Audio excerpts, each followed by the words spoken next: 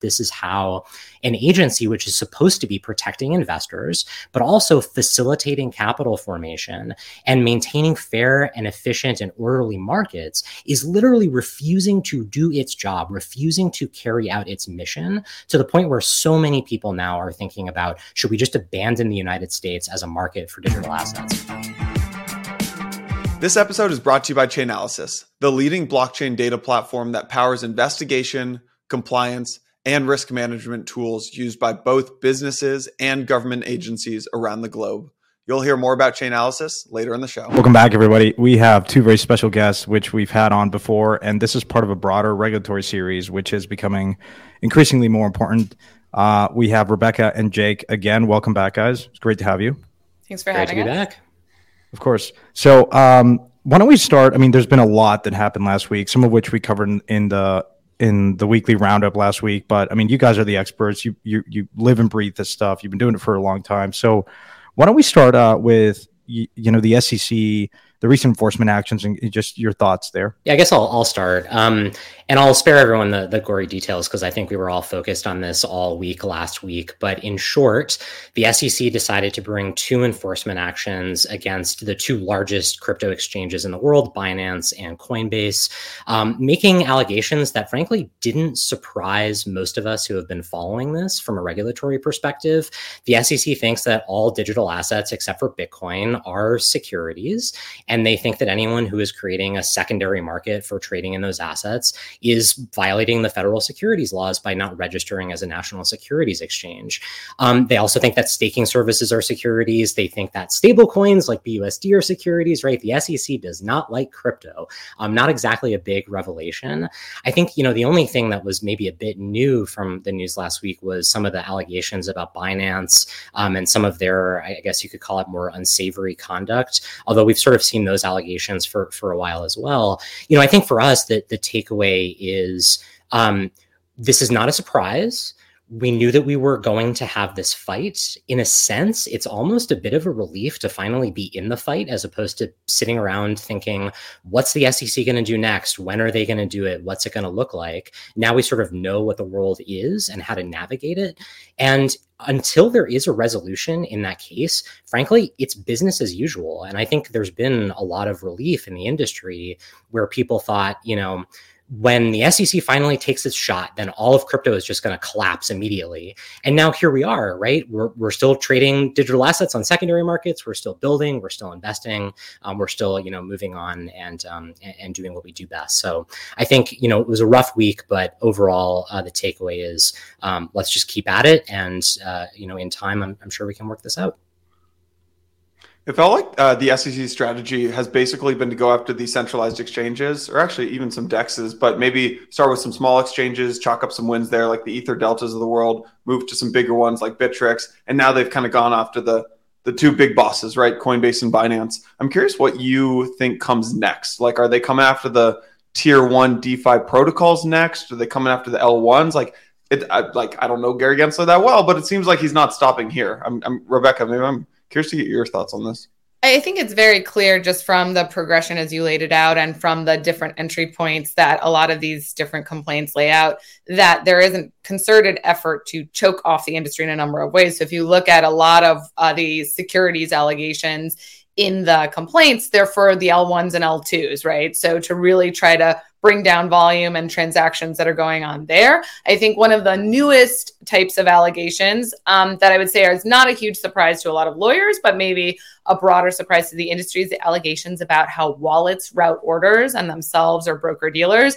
And I do think that previews that we're moving away from the centralized exchanges in the SEC's eyes, and we're moving into more of the software side of things and what types of activities that this software actually facilitates for users and how he wants to scope that in, he being Chair Gensler, or how the SEC wants to scope that into their remit too, some of which may not actually be in their remit. I think the other thing that has sort of gotten lost in the fray, but is important to think about, especially given this week, is that the SEC has a proposed rulemaking out there on scoping indexes and DeFi into the definition of exchange under the 1934 Act, and responses are due tomorrow, June 13th. And so there are a lot of people who've already put in their responses, but there is already an effort going on to bring DeFi protocols within the scope, and even validators for L1s and L2s into the scope of the SEC that need to come in and register as an exchange. So we're taking the come in and register that apply to centralized exchanges and moving them into the tech space in a way that I think is pretty unprecedented. In terms of, I mean, Coinbase in particular, was there anything in particular that really surprised you? I mean, Jake, you talk about people expecting this, but how serious is that? Putting Binance aside, but just kind of curious. A lot of people are talking about, well, the SEC kind of allowed them to go public, but that's not an endorsement of the business model. It's just simply they don't have an opinion on the quality of the companies and securities. They just simply approve something, and in the risk disclosure, it's like the SEC may deem some of the things that we list as securities that was a risk factor. So I'm curious, how you guys think about that. There seems to be a very polarizing view among lawyers on crypto Twitter. Yeah, I mean, look, I think as a matter of policy, it's kind of crazy that the SEC let Coinbase go public and then shows up to say the core of your business model is illegal. I do think that, the SEC's response is that's not what the IPO process is for us. We're not reviewing every company to see if they're breaking the law. We're, doing a check to make sure that they've complied with the listing standards. And I think technically that's true, right? So as a formal matter, they sort of get away with that argument. But I just don't think it makes much sense from a policy perspective, right? The SEC knew what Coinbase's business was. And if they thought that the core of the business was illegal, then that should have been worked out in advance. So I think, it just goes to show that the SEC sadly is not acting in good faith when it comes to crypto. And I think, similarly, the other element that Rebecca just mentioned and what did surprise some of us in the space was the SEC saying, Coinbase is acting as a broker because they have a non-custodial wallet that allows users to engage in transactions on DeFi protocols, right? We knew that the SEC doesn't like DeFi, but I think we thought they were attacking DeFi more through rulemaking rather than through enforcement. It is interesting to see them sort of work that issue into enforcement as well. This sort of sparks for me a bigger strategic point that I wanted to make, which is we have been for years watching the SEC engage in regulation by enforcement, now I think a ban by enforcement. And we've done so in a totally defensive and reactive posture, right? We sort of sit around waiting to see what shot the SEC is going to take next, almost as if we're sitting ducks. And of course, the SEC, like Jason was saying, has a strategy of picking off the low-hanging fruit first, building up precedent that benefits them, going after targets that either can't defend themselves because they lack resources, or targets where the fact pattern is as advantageous to the SEC as possible. That's how they pick their cases. I think that we in the industry need to stop being so defensive, and we need to start going on offense. And this is something that I think you will see us at the Blockchain Association and Rebecca and me through the DeFi Education Fund, where we serve as board members. You're going to start seeing us doing this more, where instead of being sitting ducks, we're going to find cases that we think are beneficial to us, right? Fact patterns that paint the best narrative for crypto, issues where we think the law is favorable to us, and then to get those cases proactively, offensively into the courts so we can start setting precedent that benefits us. This is called impact litigation, right? It's not new. It's been happening in crypto to some extent, right? Coin Center has brought a couple cases against the Treasury Department. Coinbase was involved in its own suit against the SEC to force them to make a decision about this petition for rulemaking that they submitted last year. I think this is part of our strategy that we've underinvested in, that you're going to see a lot more as time goes on. I think the other thing to underscore that builds off of Jake's point is Coinbase, I think, went public on either the last day of Chair Clayton's tenure or the first day of Gensler's tenure. And so the approval of Coinbase's IPO was done under a different chair. And so what you have to think about is truly the separation of powers in the United States, some of which Jake is alluding to. The SEC is part of the general administration, the administrative arm of the government. We know what President Biden's stance is on crypto. He's made it clear in a number of things that have come out from the White House, or his administration has. But the courts, obviously, as you guys pointed out in your last week's roundup, are starting to take note and say, all right, we need to figure this out, because there is this rulemaking, you're not paying attention to it, but you are going ahead and suing Coinbase. So the courts are meant to be a check on the administrative arm and on the legislative branch. And I know we're going to get into it too, but there's a lot going on in a positive direction in the legislative branch that may be hopefully counteracting some of what we're seeing out of the administrative branch right now in the United States. Yeah. Why don't we talk about that? Because I saw a great clip from the what seems to be General Counsel Robin Hood really getting behind Coinbase's argument, which is we engaged with the SEC for months. I mean, it was almost a year, and trying to make progress around the process to become compliant, to list these tokens, and then they kind of just went radio silent on us, and of course now Robinhood has delisted a number of assets, and I'm curious, what is something that is positive around that? Like in this, Jake, to your point around offensive litigation, sounds like Coinbase is really taking that approach as well to kind of corner the SEC and say, guys, it's time for you to give us clarity of what it is to come in and register, because no one's actually been able to do that. Chainalysis is the premier blockchain data platform. Crypto businesses, financial institutions, government agencies, regulators, and policymakers all utilize Chainalysis's data and services to make sense of what's happening on the blockchain. Chainalysis demystifies crypto by providing industry-leading compliance, market intelligence, and investigation support for all crypto assets for organizations like Square and Barclays and BNY Mellon. As regulators and policymakers work together to pass legislation that provides clarity for crypto businesses and protects consumers, they have the chance to do so with unparalleled data and research into the entire crypto ecosystem. Gain greater visibility and insight with the leading blockchain data platform by visiting chainalysis.com/empire. If you are looking into compliance and you need blockchain compliance, there is no better place. It is chainalysis.com/empire. I think that what Jake is saying is that, look, this is not necessarily from the SEC side of things. We understand its position. I suppose the SEC will say, or has brought out, or definitely crypto skeptics have said, oh, you wanted regulatory clarity. You're getting it now from the SEC through many of these complaints, but you don't like this type of regulatory clarity. And I think one of the things that we keep sort of glossing over, including with respect to some of the different types of entities that have gotten approval through FINRA to be broker-dealers, is which assets are actually securities. All of them, some of them. Last week's hearing, Chair Benham, who's the chair of the CFTC, when he was asked which digital assets are securities, did not answer the question. We can go through all the different contradictory statements between the different agencies and the states and things like that. But I do think there's a threshold question to get over here. And that needs to come, I think, through the legislative branch for sure, or at least through some clarity with the courts as to what the scope of the SEC's remit really is. Yeah, I wish I had a better answer for you. I think it's just very disappointing that the SEC has taken this approach where they say publicly the exchanges must come in and register, and then behind closed doors, they literally refuse to offer any path toward coming in and registering.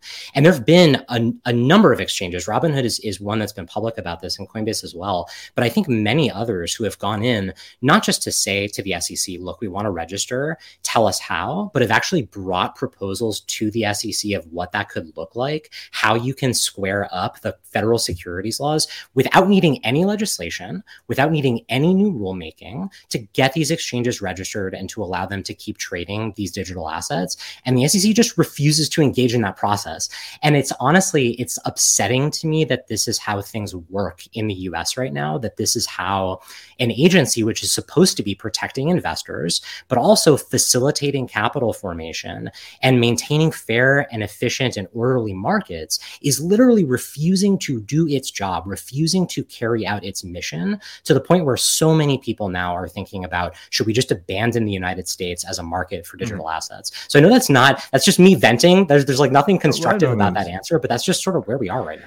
And so, like, talking practically, Coinbase's strategy is to corner them and say, can a court go to the SEC and say, it's clear that you haven't done that, do it, and provide clarity? And is that possible? Like, what kind of probability would you ascribe to a scenario where the court demands that the SEC rules that the SEC has not been doing its functioning and somehow corners them to come out with a guidance? Like, is that feasible? Is that even possible? I mean, that's what the mandamus process is for. That's part of the checks and balances in the different branches of government. If you asked me a week to 10 days ago, I would have said highly unlikely. Mandamus is an extraordinary remedy used very, very sparingly. But after last week's order, which, required Coinbase to respond at least substantively to the briefs, I'd say there's definitely a greater likelihood. And I think it's very hard given how public the chair of the SEC has been with respect to his statements, some of which contradict each other, and some of with, how forward he's been about his personal views with respect to crypto assets, and how there are contradictory statements. Sometimes the chair is speaking for the SEC, sometimes he's not. Sometimes they won't tell you in court what their ideas are, sometimes they will. I think that some of that may just get into a quagmire that the courts see and say, like, no, we got to move forward here in a way that's actually, meant to be. Yeah. Well, let's talk a little bit about what's going on recently. Today, the UK, A16Z Crypto, which is one of the more influential funds in the space, really announced that they were opening an office in London. And then, Prime Minister Sunak was like really rallying behind that. The Coinbase has gone out and met with and visited Dubai and visited London as well. And then Hong Kong has put out an open petition saying, look, if anyone wants to come here, we're open for business and are welcoming.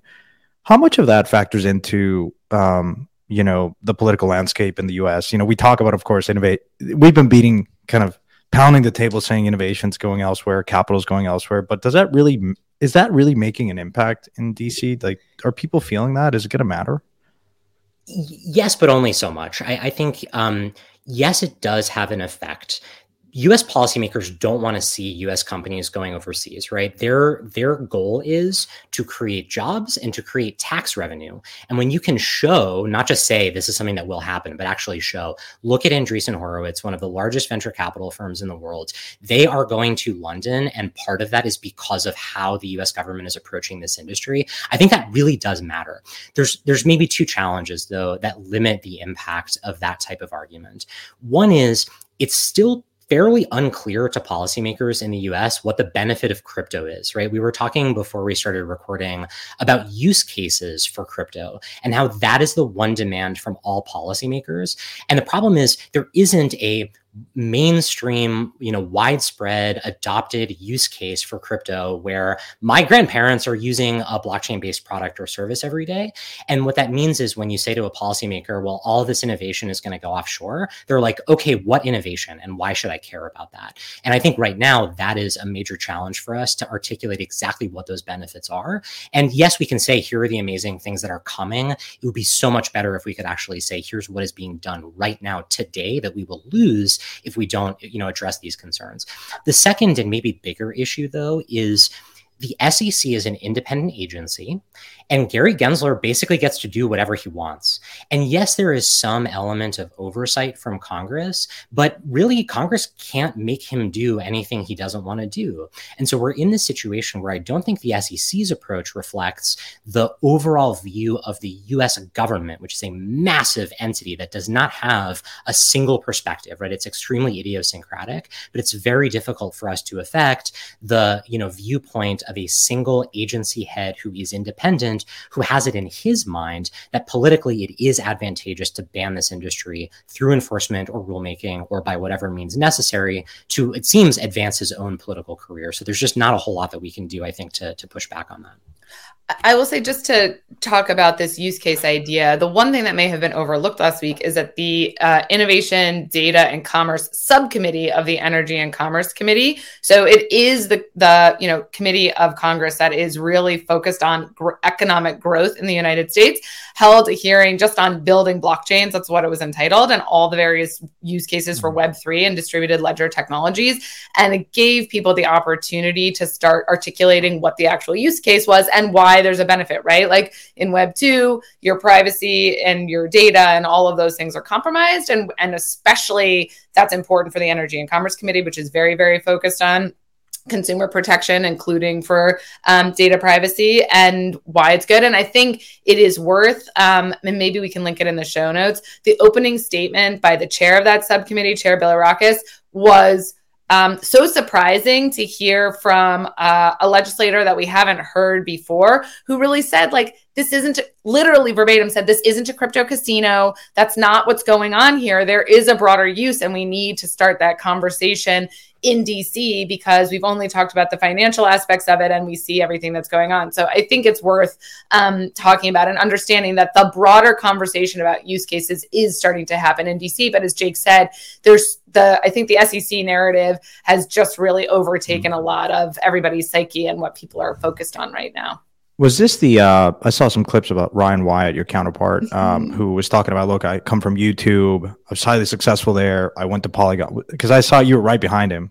So maybe we'll link that. That was a great, I thought stuff like that really is impactful, because when you see someone that was successful in industry come into the space, it really legitimizes the space. So, I mean, I definitely agree with you. It feels like at some point when someone becomes so obnoxious and goes to an extreme, it really helps other parts of the ecosystem really understand how irrational some of these arguments are and how much damage it's creating. Which leads me to the next topic of conversation, which is the McHenry-Thompson bill, which is something that is perhaps being overlooked because there's so much noise right now and focus on Coinbase and Binance. But I mean, there's a mega thread by one of the folks at Paradigm, Justin Slaughter.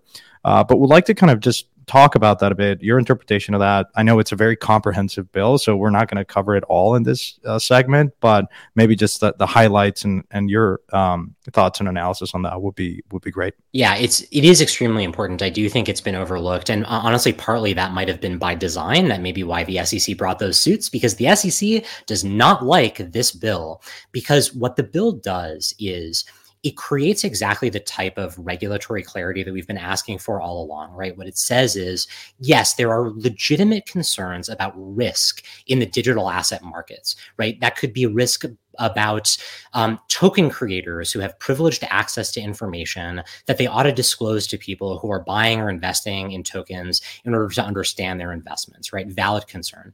Maybe valid concerns about market manipulation or wash trading or, other market integrity issues in secondary markets, right? All valid concerns that we should address.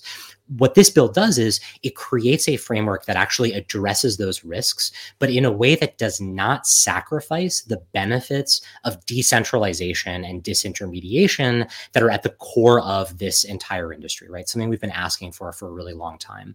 I think it's noteworthy that this bill is a joint effort between the House Financial Services and House Agriculture committees, which are the two most important committees in the House for our issues. And historically, we've seen proposals that are sort of disjointed between the two, right? The House Ag Committee oversees the CFTC, Financial Services oversees the SEC. The turf war between those two agencies over jurisdiction for crypto has sort of bled into, in the past, the interaction between those two committees. Similarly in the similarly in the Senate, between the Senate Banking Committee and the Senate Agriculture Committee. So here we have those two committees coming together and saying, hey, the only way we're going to figure this out is if we work together and come up with one bill that addresses both agencies and what their jurisdiction is. And I think this is by far the most serious effort that we've seen from Congress to try to come up with a comprehensive solution for that. I think it's right, by the way, for us not to get too far into the details of what the bill does, because one thing that's been really clear is the draft that came out is a discussion draft. It's not Congress showing up to say, we figured this all out. This is what it's going to be, whether you like it or not. They really are taking seriously the need to discuss this with industry and with the public. They've been very open to suggestions for changes. And I think that this bill will develop and mature as time goes on to the point where all of us should be absolutely in favor of it. So it's a very exciting and important development. I think the one thing I would add is it addresses a lot of the realities of the way the industry works, right? There's a concept in there called end user distribution. Those are airdrops. When I was reading it, I was like, oh, airdrops, and wrote it next to it. I mean, it's really trying to address a lot of the ways it's not look, I think a lot of what we've seen from the SEC is square peg, round hole type of stuff. And this is really meant to fit what we know into a lot of the regulatory frameworks that we have, but also expand them out a bit, thinking about concurrent jurisdiction between the SEC and the CFTC, which does happen in the traditional financial world from time to time too, but also really dealing with how capital formation has worked. Super important, as Jake mentioned a number of times from the SEC's perspective, and also really trying to break out some of the information asymmetries that people have, I think, talked about in the industry between when you raise from VCs versus when you do an airdrop and things like that. So I think it does really, I think it is a Herculean effort that was put into it to really piece apart, but then also put back together in a regulatory framework the ways the industry has been working to date. One of the things that caught my attention was this idea of, this 20% ownership that seems to be really important if a team has 20% ownership. One thing that I want to get your thoughts on is this kind of definition of a decentralized organization, which said, and I'll quote, "This is kind of a broad definition, excludes any organization that is directly engaged in an activity that requires registration with the SEC or CFTC." Is that like problematic if the SEC holds a hard stance that everyone that is engaging in this industry needs to go and register with them? And so I'm curious if this like supersedes that, or how would kind of the SEC fit into that, because it could be really kind of difficult. It's a great question. Honestly, I'm still thinking through that. I read that definition for the first time 10 days ago and haven't had a huge amount of time to sort of parse what that means. I'm really curious what Rebecca thinks about this. I guess what I'll say is, I think conceptually, anything is better than what we have now, right? What we have now basically is the CFTC's perspective in the UkiDAO case, which is literally anybody who's doing anything in coordination whatsoever should be treated as if it is a typical entity, right? An unincorporated association and regulated accordingly. That's crazy and not workable in any way. So I think it is important for us to have some kind of definition that addresses what does it mean when you have unaffiliated, dispersed individuals who are acting in coordination in some way, but in a very different way from a traditional corporation or entity that should be regulated in a traditional way.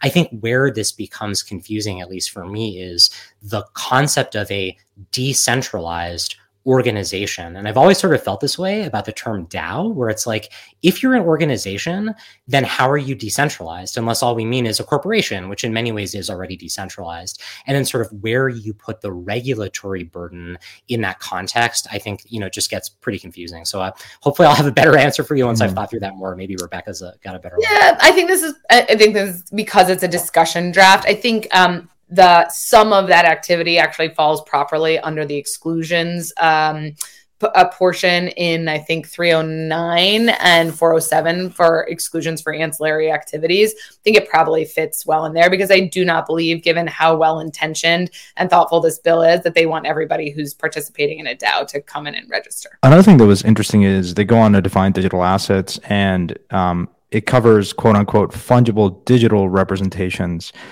You read into that, and are they not talking about NFTs? Is that fair to say that NFTs kind of are in the safe ground, and just kind of like not really okay?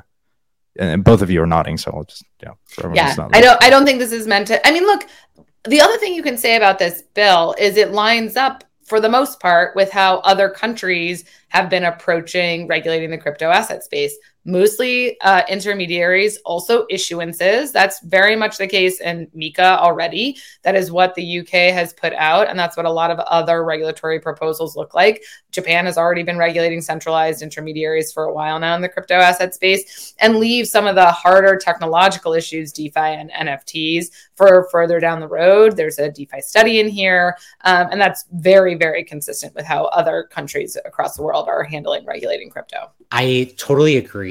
I think a benefit of this bill is that it doesn't try to do everything all at once, right? It doesn't make perfect the enemy of good.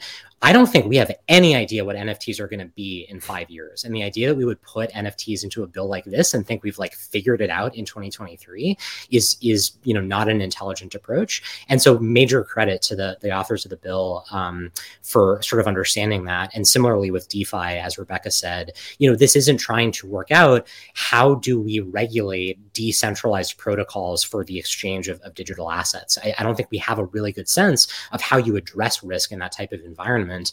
I will say, though, the way you phrase the question, Santi, is, does that mean NFTs are safe? And in a sense, actually, it means the opposite, which is like, if NFTs don't get clarified in this bill, then is the next thing the SEC comes out to say is like, Bored Apes are securities or something like that, and then there's no legislation that protects them. So there is sort of a trade-off to saying, we're gonna clarify this, leave the rest uncertain, and then we'll keep dealing with that uncertainty as time goes on. That's such an interesting observation, Jake, because I think for a long time we've been like, now it's very clear what their intention is. So like now you really want to define everything. I want to go back to something that you said earlier, which is this end user distributions, i.e. airdrops. And something that really caught my attention was this idea that, and I'll quote again, that these end user distributions, i.e. airdrops, are neither investment contracts nor interstate security transactions. I mean, I think this might be one of the most important and pro kind of things in this particular working draft, because then it really opens up the possibility for one, you as investors and consumers to get access to airdrops, and that has not been the case for such a long time. Is that fair? Yeah, I mean, I think what we saw very early on was airdrops were very ubiquitous and went to everybody. I think we saw then a shift to specifically excluding U.S. persons from airdrops from a lot of people, or from a lot of different projects. And this, to your point, would allow U.S. persons to be able to receive tokens via airdrops. But look, as Jake said, this is a discussion draft, and there's going to be a lot of negotiation over it, not just in terms of industry and Congress, which, by the way, I will say I give a lot of credit to Chairman McHenry's team and others, but they have been very open to feedback, and they are hoping that people give them feedback on it. But there will also be a lot of negotiation within these two subcommittees and these two larger committees, and then in the House and the Senate themselves as to what is even viable. So I think this is a very forward-thinking bill, and I think it does open up and meet a lot of the objectives of both the SEC and the CFTC, but they may not remain that way, when we see it even get passed out of committee. Yeah. This is an all GOP bill, it looked like. So the bill may pass the House, but it obviously needs some serious Democratic support to really get pushed through. Is that just the unfortunate reality of today, is that crypto has gotten so politicized that it's now a pro crypto equals Republican, anti crypto equals Democrat? Is that just how things go moving forward? Well, hopefully not. And one of the things I think the industry has done well at some times, but may have fallen off a bit. When Jake was heavily involved in the infrastructure bill, everybody was calling their representatives, and there was a lot of grassroots movement. And I think the industry sort of raises itself at times that feel very existential and then sort of goes quiet again. But I'll tell you, when I am on the Hill a lot, I do hear people say, like, nobody's calling me saying they care about this. And I think it's really, really important to put calls into your representatives, not one time and not when it's existential, but over and over, including if you live in a district with Democratic representatives, because you need the reps all to hear that you care about this, that there's innovation here. It impacts you, your job, because what they're supposed to be doing, and their job is to serve their constituents. So if they think this is an issue that their constituents care about, they will dig deeper into it. And then I will say, if you're engaging with your representatives, don't use technical jargon. I will say, I also heard a lot on the Hill last week, like, stop making it so complicated for us. Stop using words like airdrop and user distribution. Yeah. Stop saying smart contract. And honestly, what I have started saying is like, same internet, different backend, and just literally showing people, like, look, this is the way you engage in something. Do you see this website? And people say yes. And I'll say, this is a front end, and the light turns on, because when people talk about front end regulation or things like that, people don't necessarily know what it means, because we've been using highly technical jargon for a very long time. Yeah. Well, there's the document's 162 pages. I don't intend to go through everything. The last section I want to talk on about, and then kind of get your thoughts around how this compared to MiCA and some other kind of progressive regulation across the world, is this idea of digital commodities. They basically said, digital commodities are digital assets that are issued through an end user distribution or that are related to a working, certified, decentralized network. The problem is that then the SEC, I think it's a jurisdiction of the SEC to deem what is and is not a decentralized network. And as we've seen historically, they've been kind of dancing around that. But apparently, I think my understanding is this is still a very positive step forward, because the SEC has, I think, when someone would go in to register, they have, I think, like 30 days or so to reject that certification and provide kind of a detailed analysis. So in some ways, at least you're allowing them to like set a precedent of do's and don'ts, right? Which would be really useful, at least from a clarity perspective. Is that a fair kind of interpretation? Yeah, look, I think there is some risk to it, but one, the bill does define decentralization. It does define a functional network. It does set out timelines for what you're supposed to, and when you're supposed to hear back from the SEC. And the other thing that the bill doesn't explicitly say, but is true for everything, ultimately you could appeal to the courts if you don't like the decision. Mm-hmm. And, it's the court's job to interpret the law, and they'll look at this legislation and go from there. So, all hope is not lost. Yeah, I agree with that. I would say this is one of the sections of the bill that will likely be revised as time goes on. I think this is one of the most important issues. And look, this issue lives on a spectrum of how much should Congress delegate to the agencies. And in a way, this also becomes something of a partisan issue, where Democrats in general are more comfortable delegating authority to the administrative state, so to speak, right? Letting agencies make decisions, whereas Republicans tend to be less willing to allow unelected officials in the administration to make those types of decisions. And I think, as Rebecca described, the discussion draft tries to draw a compromise where it says we are going to delegate authority to the SEC, which, look, I mean, maybe they need some authority in order to do their jobs, but there's going to be some checks and balances on that, some requirements, so that we don't live in the type of world we do now where the SEC can just say, no, we think all digital assets are securities, and there's basically no recourse whatsoever. That said, I don't know that we should accept any type of delegation that allows the SEC, since we know that they would rather crypto not exist in the US, that allows them to sort of take that same position and then just justify it through legal loopholes and then put us back in court for another 3 or 5 years trying to argue with them about it. I don't think that's a good solution. I know. The one thing I'll say to go back to it is like the policy changes as the administration changes too. And so having this very clear set of, now it feels very existential to delegate that to the SEC, but you don't know how things are going to go forward in the future. And the interesting thing is I heard former Chair Clayton speak at a big conference last Bloomberg week. Invest.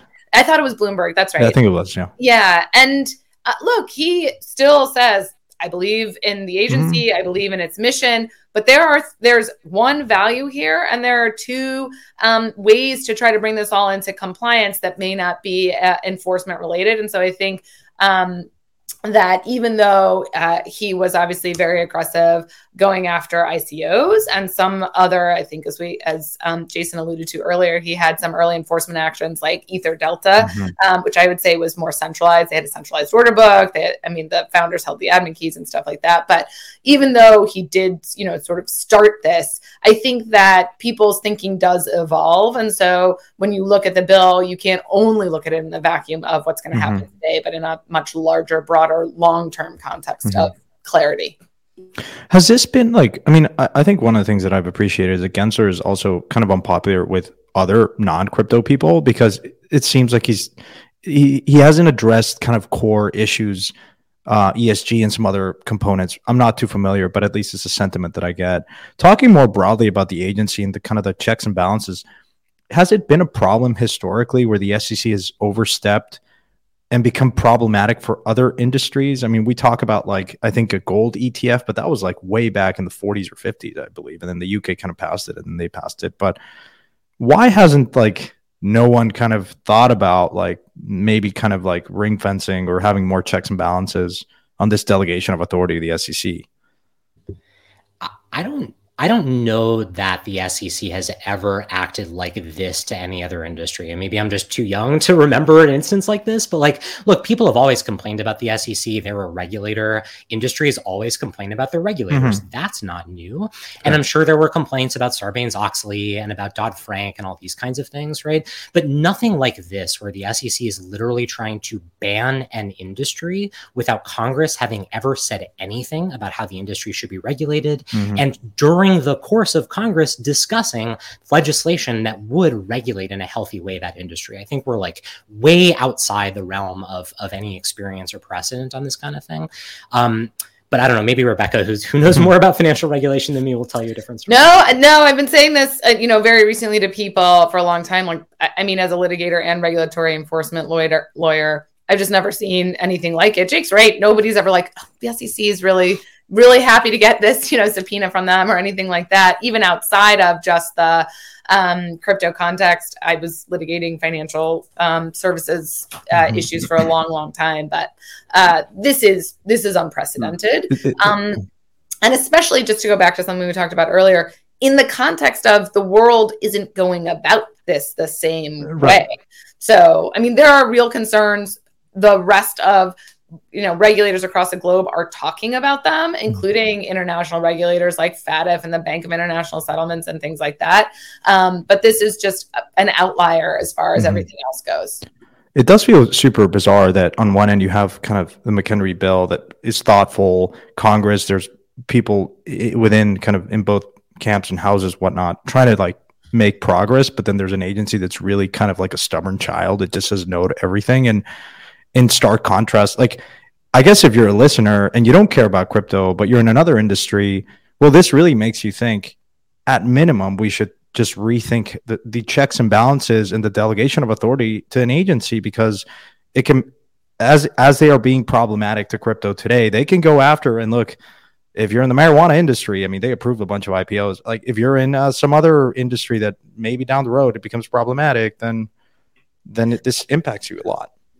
I feel like there have been other times that administrative bodies have overstepped, like maybe DOJ against Microsoft in the late 80s or late 90s, or like European Commission was criticized for like what they've done with like the antitrust cases against big tech, or FCC and net neutrality. But in every one of those instances, there's like this strong why that they have, and the only why that I hear from the SEC is protecting consumers, which like fundamentally doesn't make sense in my opinion, but I guess that's just my opinion. Like, it feels like those other cases, you could argue there's been this overreach, but there's also a strong why.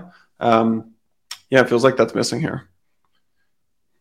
I mean, I think the SEC's response would be something along the lines of, these are securities that are now being offered to retail, which we don't typically allow except in very, very, very narrow circumstances and through, a very clear system where there are no conflicts and you know exactly how it works. And so there's none of that here. And so since there's been this access to retail and there's been a lot of thoughts of these get rich quick schemes, we're really just trying to, that's why they keep saying we're trying to protect investors. But to go back to, the issue of, well, there's been a massive drop in Coinbase stock when the SEC did approve, right, their S1 and their IPO and things like that. So the question is, like, what way are you protecting consumers is the real issue. Yeah, also, there's a massive drop in tech stocks. Like Peloton's down from $150 to $8, like, I don't know. Lyft is down 95%. Right. So. Right. And look, we saw this in the dot-com bubble like 20 years ago, right? I mean, this, in a way, we're just sort of reliving history to an extent, although in obviously a much more and in some ways very unprecedented way. Look, I think also ultimately it's all politics. And there are a lot of people who really hate crypto.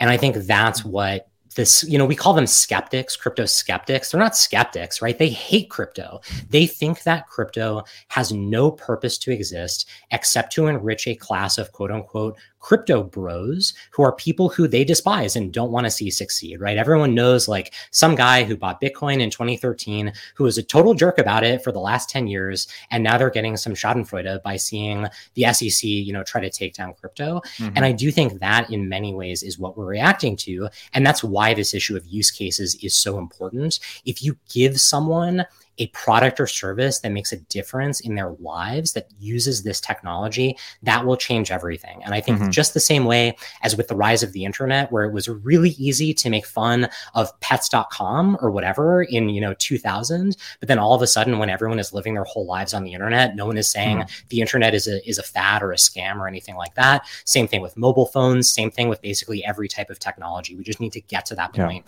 where we get past the hobbyists and into the mainstream.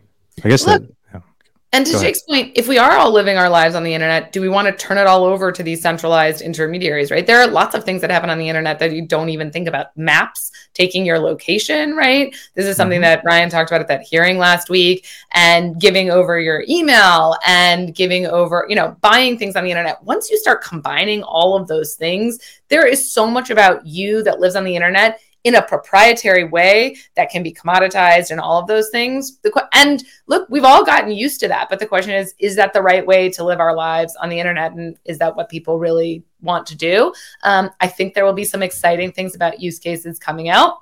So that will be a great development that we can all use and leverage.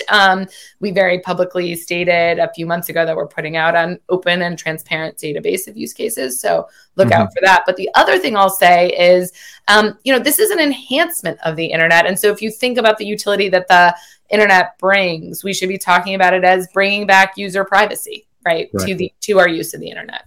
Yeah, that's such a good point. I mean, I think at the end of the day, like the music industry, right, Napster got clamped down, but then it just became such a powerful, ubiquitous force that you just have to accept it and then work around. Do we need some regulation? Absolutely. Can we protect consumers? Can we have better information disclosures? Like, absolutely. But unfortunately, all of this enforcement, actions by the SEC are very distracting and detract us from talking about the most important stuff. I guess I want to get your thoughts on the state of the bill relative to kind of MiCA and some other regulatory processes in Dubai or the United Arab Emirates and Hong Kong, some other jurisdictions. Like, how does this compare to some of these other, legislations?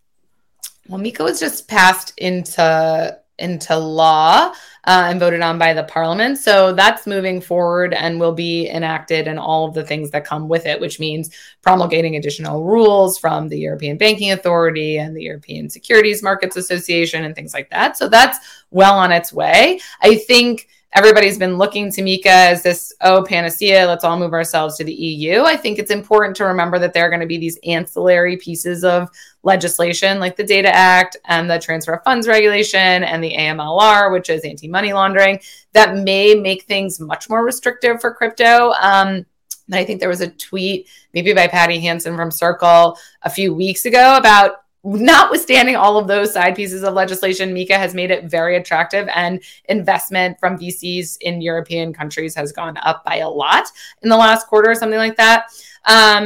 Nobody else has a piece of legislation, moving quickly through. I would say the UK is one of the ones who are most further out ahead, but they're still in the consultation process. The UAE, still in the consultation process. Hong Kong, Japan, all of those, still a lot of them are in the consultation process for certain types of legislation. As I said, Japan has had good regulation of security of exchanges for a long time. But I will say, the UK is pretty far out ahead and has been pretty vocal about how much they do want to be not just a crypto asset hub, but a tech hub. And I think that's really important to just keep in mind, given the advent of AI and all the different pieces of new tech that's coming out. It's early in this game, right? I think, yes, other jurisdictions are doing better and moving faster than the US, but I don't think it's all over, right? Like, we were tweeting about the SEC actions last week, and a lot of the comments were like, the US has lost, the game is over, everyone is leaving. I don't think that's true, right? I think we're getting outplayed in the first quarter of this game, but it's still very unclear how this is going to play out. And I still think there's great opportunity in the US to get this right. So the UK, I think, to me is sort of out in front right now, but that doesn't mean that we can't, catch up, so to speak. I think, like we were saying before, really on a decade time scale, we will look back at these years as like that really weird period of time where we were arguing about whether the internet was a scam or not. And it's, way too early to sort of draw conclusions about where this innovation will happen or who's going to be out front in the end. Yeah, the one thing I'll say, just as a build onto that, though, is nobody is setting up in the US anymore. Nobody. And everybody is thinking about moving themselves offshore. I know people last week and even the week before the Binance and Coinbase complaints came out that told all their US employees, we're shutting down the US. You have 6 months to find a new job. Best of luck. So there's a lot of that actually happening. Does it mean it's all over? No, but I mean, there's a pretty clear exodus, and there's not a single new software developer. And to Jake's point early on, like, people are still building, things are still moving forward. They're not doing it here. No, absolutely not. Absolutely not. I mean, I think in my prior investments, I don't think any of them have a substantial presence or any presence in the US. You have majors like Galaxy now looking to go overseas, Coinbase. So many projects are just going elsewhere, not to Canada, certainly, because Canada is like not very different. But they're going to the UK, they're going to Dubai, they're going to Hong Kong and Singapore. And so, you know, I guess in this assessment of a timeline, how fast or not things would move. I mean, Chairman Gensler has another 18 months in office. Assume he finishes that. We have elections. What is it next year? What would be your kind of most optimistic scenario operating kind of assumption for the U.S.? I think the most optimistic timescale would be to say we can get this market structure legislation done this Congress, meaning before the end of next year. Along with it, there's another draft bill that we haven't talked about much, which is stablecoin legislation, right? So regulating centralized custodial issuers of stablecoins, I think an extremely important, maybe not the most exciting, but an extremely important part of this industry and these markets. It's entirely possible we could get both of those done by the end of this Congress next year. There are definitely some political challenges to that. As Jason was saying earlier, these bills by and large have support from Republicans in the House. They could get out of the House. They could then die in the Senate without even getting a hearing if there isn't enough Democratic support in the House to send a signal to the Senate that this is important and it's a bipartisan effort, right? So really important that we keep these things bipartisan. I do think it's more likely that the legislation will make some progress this Congress, but then we're going to have the presidential election next year and nothing will get done because of that. DC sort of freezes up starting at least in like June of next year because everyone is just focused on the election. And then in 2025, we're going to have a new presidential term, maybe a new president, maybe not, but either way, there's going to be a transition. That means new leadership comes in. We can all cross our fingers and hope that Chair Gensler does not go into a second Biden term. And then we have a whole new Congress, and who knows what can happen in terms of control of Congress. So I think it's likely that we're still talking about this legislation in 2025, 2026. That's probably the same timeline for the litigation. So just as an example, the SEC brought its enforcement action against Ripple over XRP and its security status in December of 2020. We're now almost 3 years ahead, and we still haven't gotten a ruling even on the motion for summary judgment. And it could go on even past that to a trial or up to appeal at the circuit court and even to the Supreme Court. So I think it's likely that in 2025, 2026, we're still dealing with these Binance and Coinbase enforcement actions and whatever else the SEC decides to throw at us. So I think that's the most reasonable timeline, is maybe by the end of next year, but more likely 2-3 years, we'll still be talking about this. On that point, I mean, when they go after majors, Binance purportedly is earmarked over $1 billion to fight this. Coinbase is also very well capitalized and has a pretty good bench to go in and fight this and even be proactive and aggressive in litigation.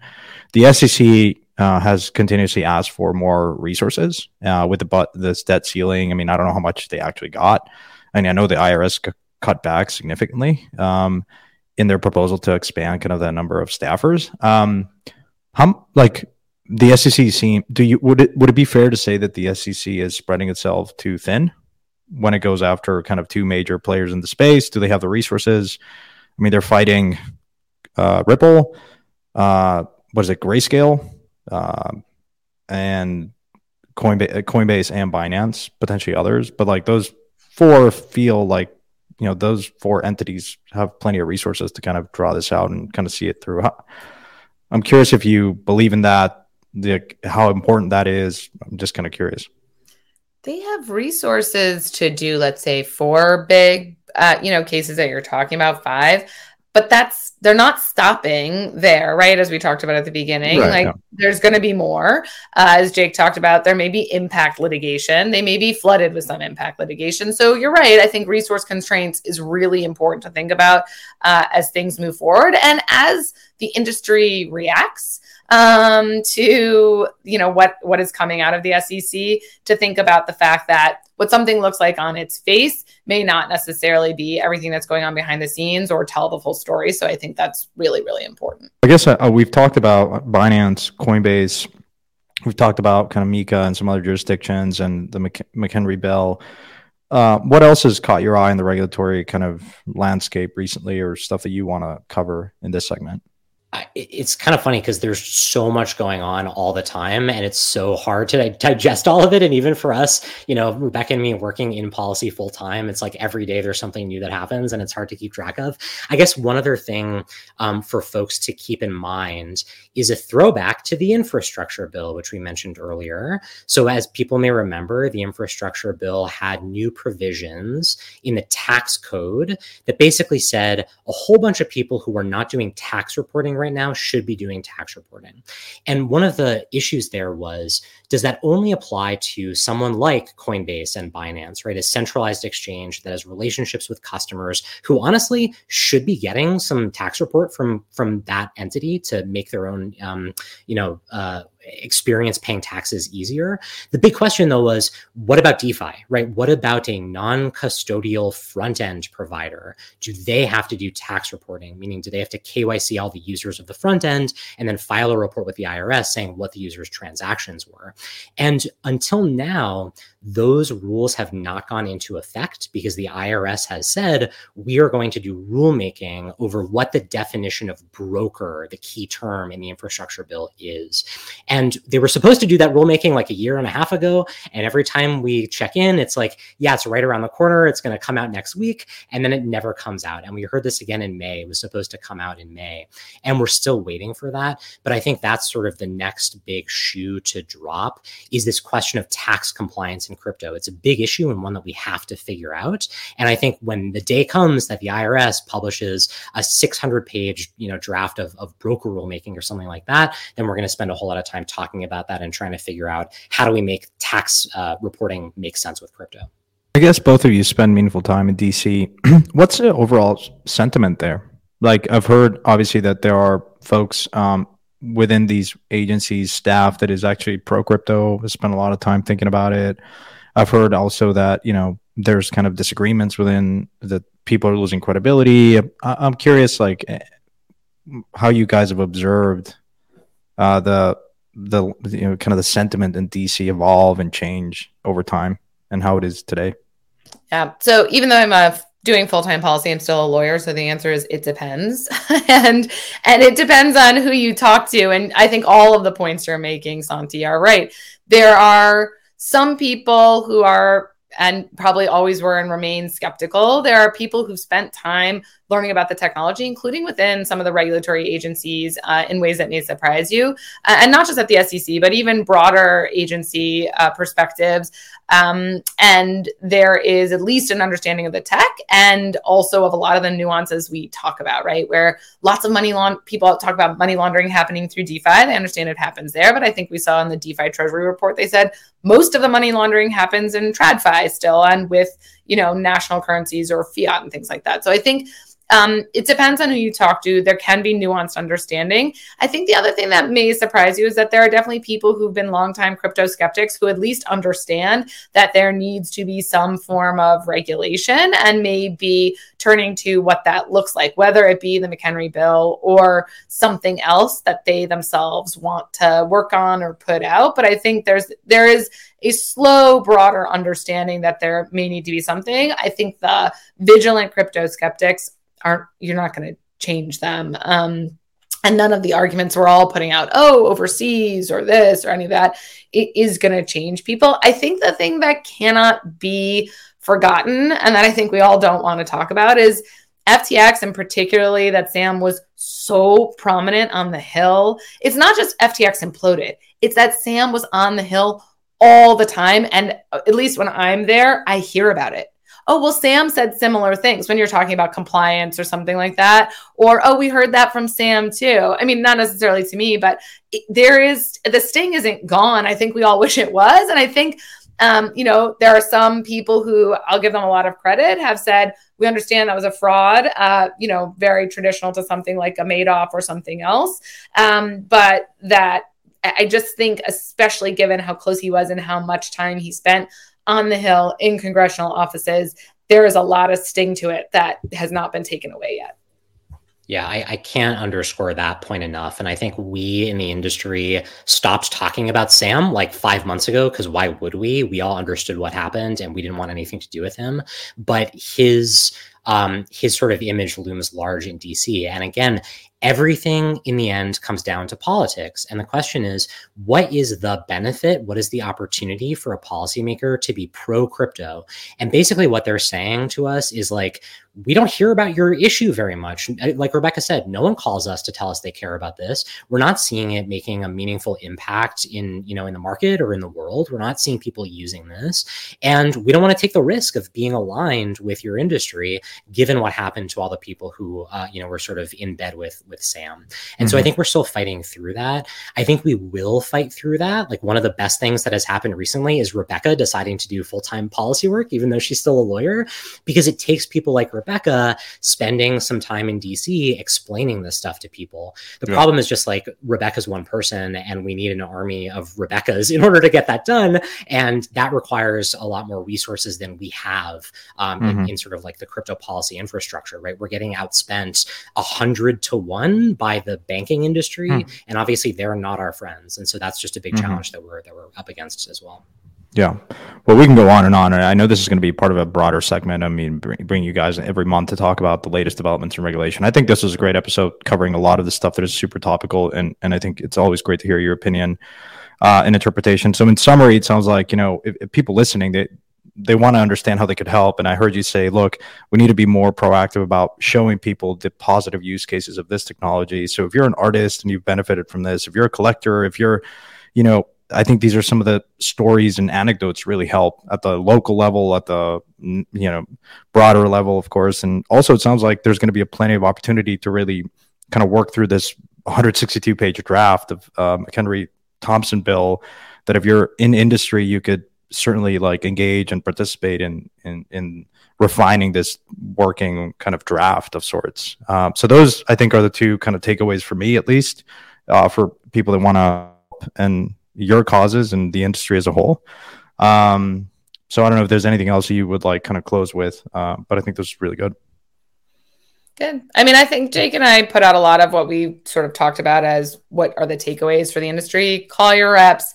Think about how you can be proactive. Call Jake if you want to ask or reach out to him if you want to figure out how you can support any efforts that BA is doing in DC and in the courts in a broader way. And I think the other thing, not to be super cheesy, is like, keep building. Fine if you're not going to do it here, but keep building. I think for those of us who have been in the industry for a long time, and I think one of the reasons I really did turn to full-time policy is I'm a real believer. And if you are, and if you're building something great, just keep building it. It may feel rougher before it feels brighter. As Jake said, we're really getting into it now. And I don't think that the Coinbase and Binance complaints were the end of what we may see from the SEC, but I think just keep moving forward and maybe stop fudding on Twitter. I would love if people could stop doing that, but that's just my own personal. Oh, Rebecca, I'll tell you, wishful thinking, the FUD's going to continue, but I will say, one of the treats of my job is to get to talk to so many of the founders that I get to invest in. And I always am reminded that they're always usually way calmer than most people, and they just keep their head down. Talking to Stani for so long, all these folks, like, they just have their head down and they know that what their North Star is, and they keep building. And I think that's honestly, people like that are really what drives us forward, because then it shows up in the use case, and that's kind of the most important thing. So I agree with you, but I think crypto Twitter will continue to do its thing. So we're here to, and hopefully people are tuning in and listening to what you guys have to say, because I think it really is important to get it, as close to the truth, and you guys really do that for us. So appreciate both of you coming on, and we'll see you next time.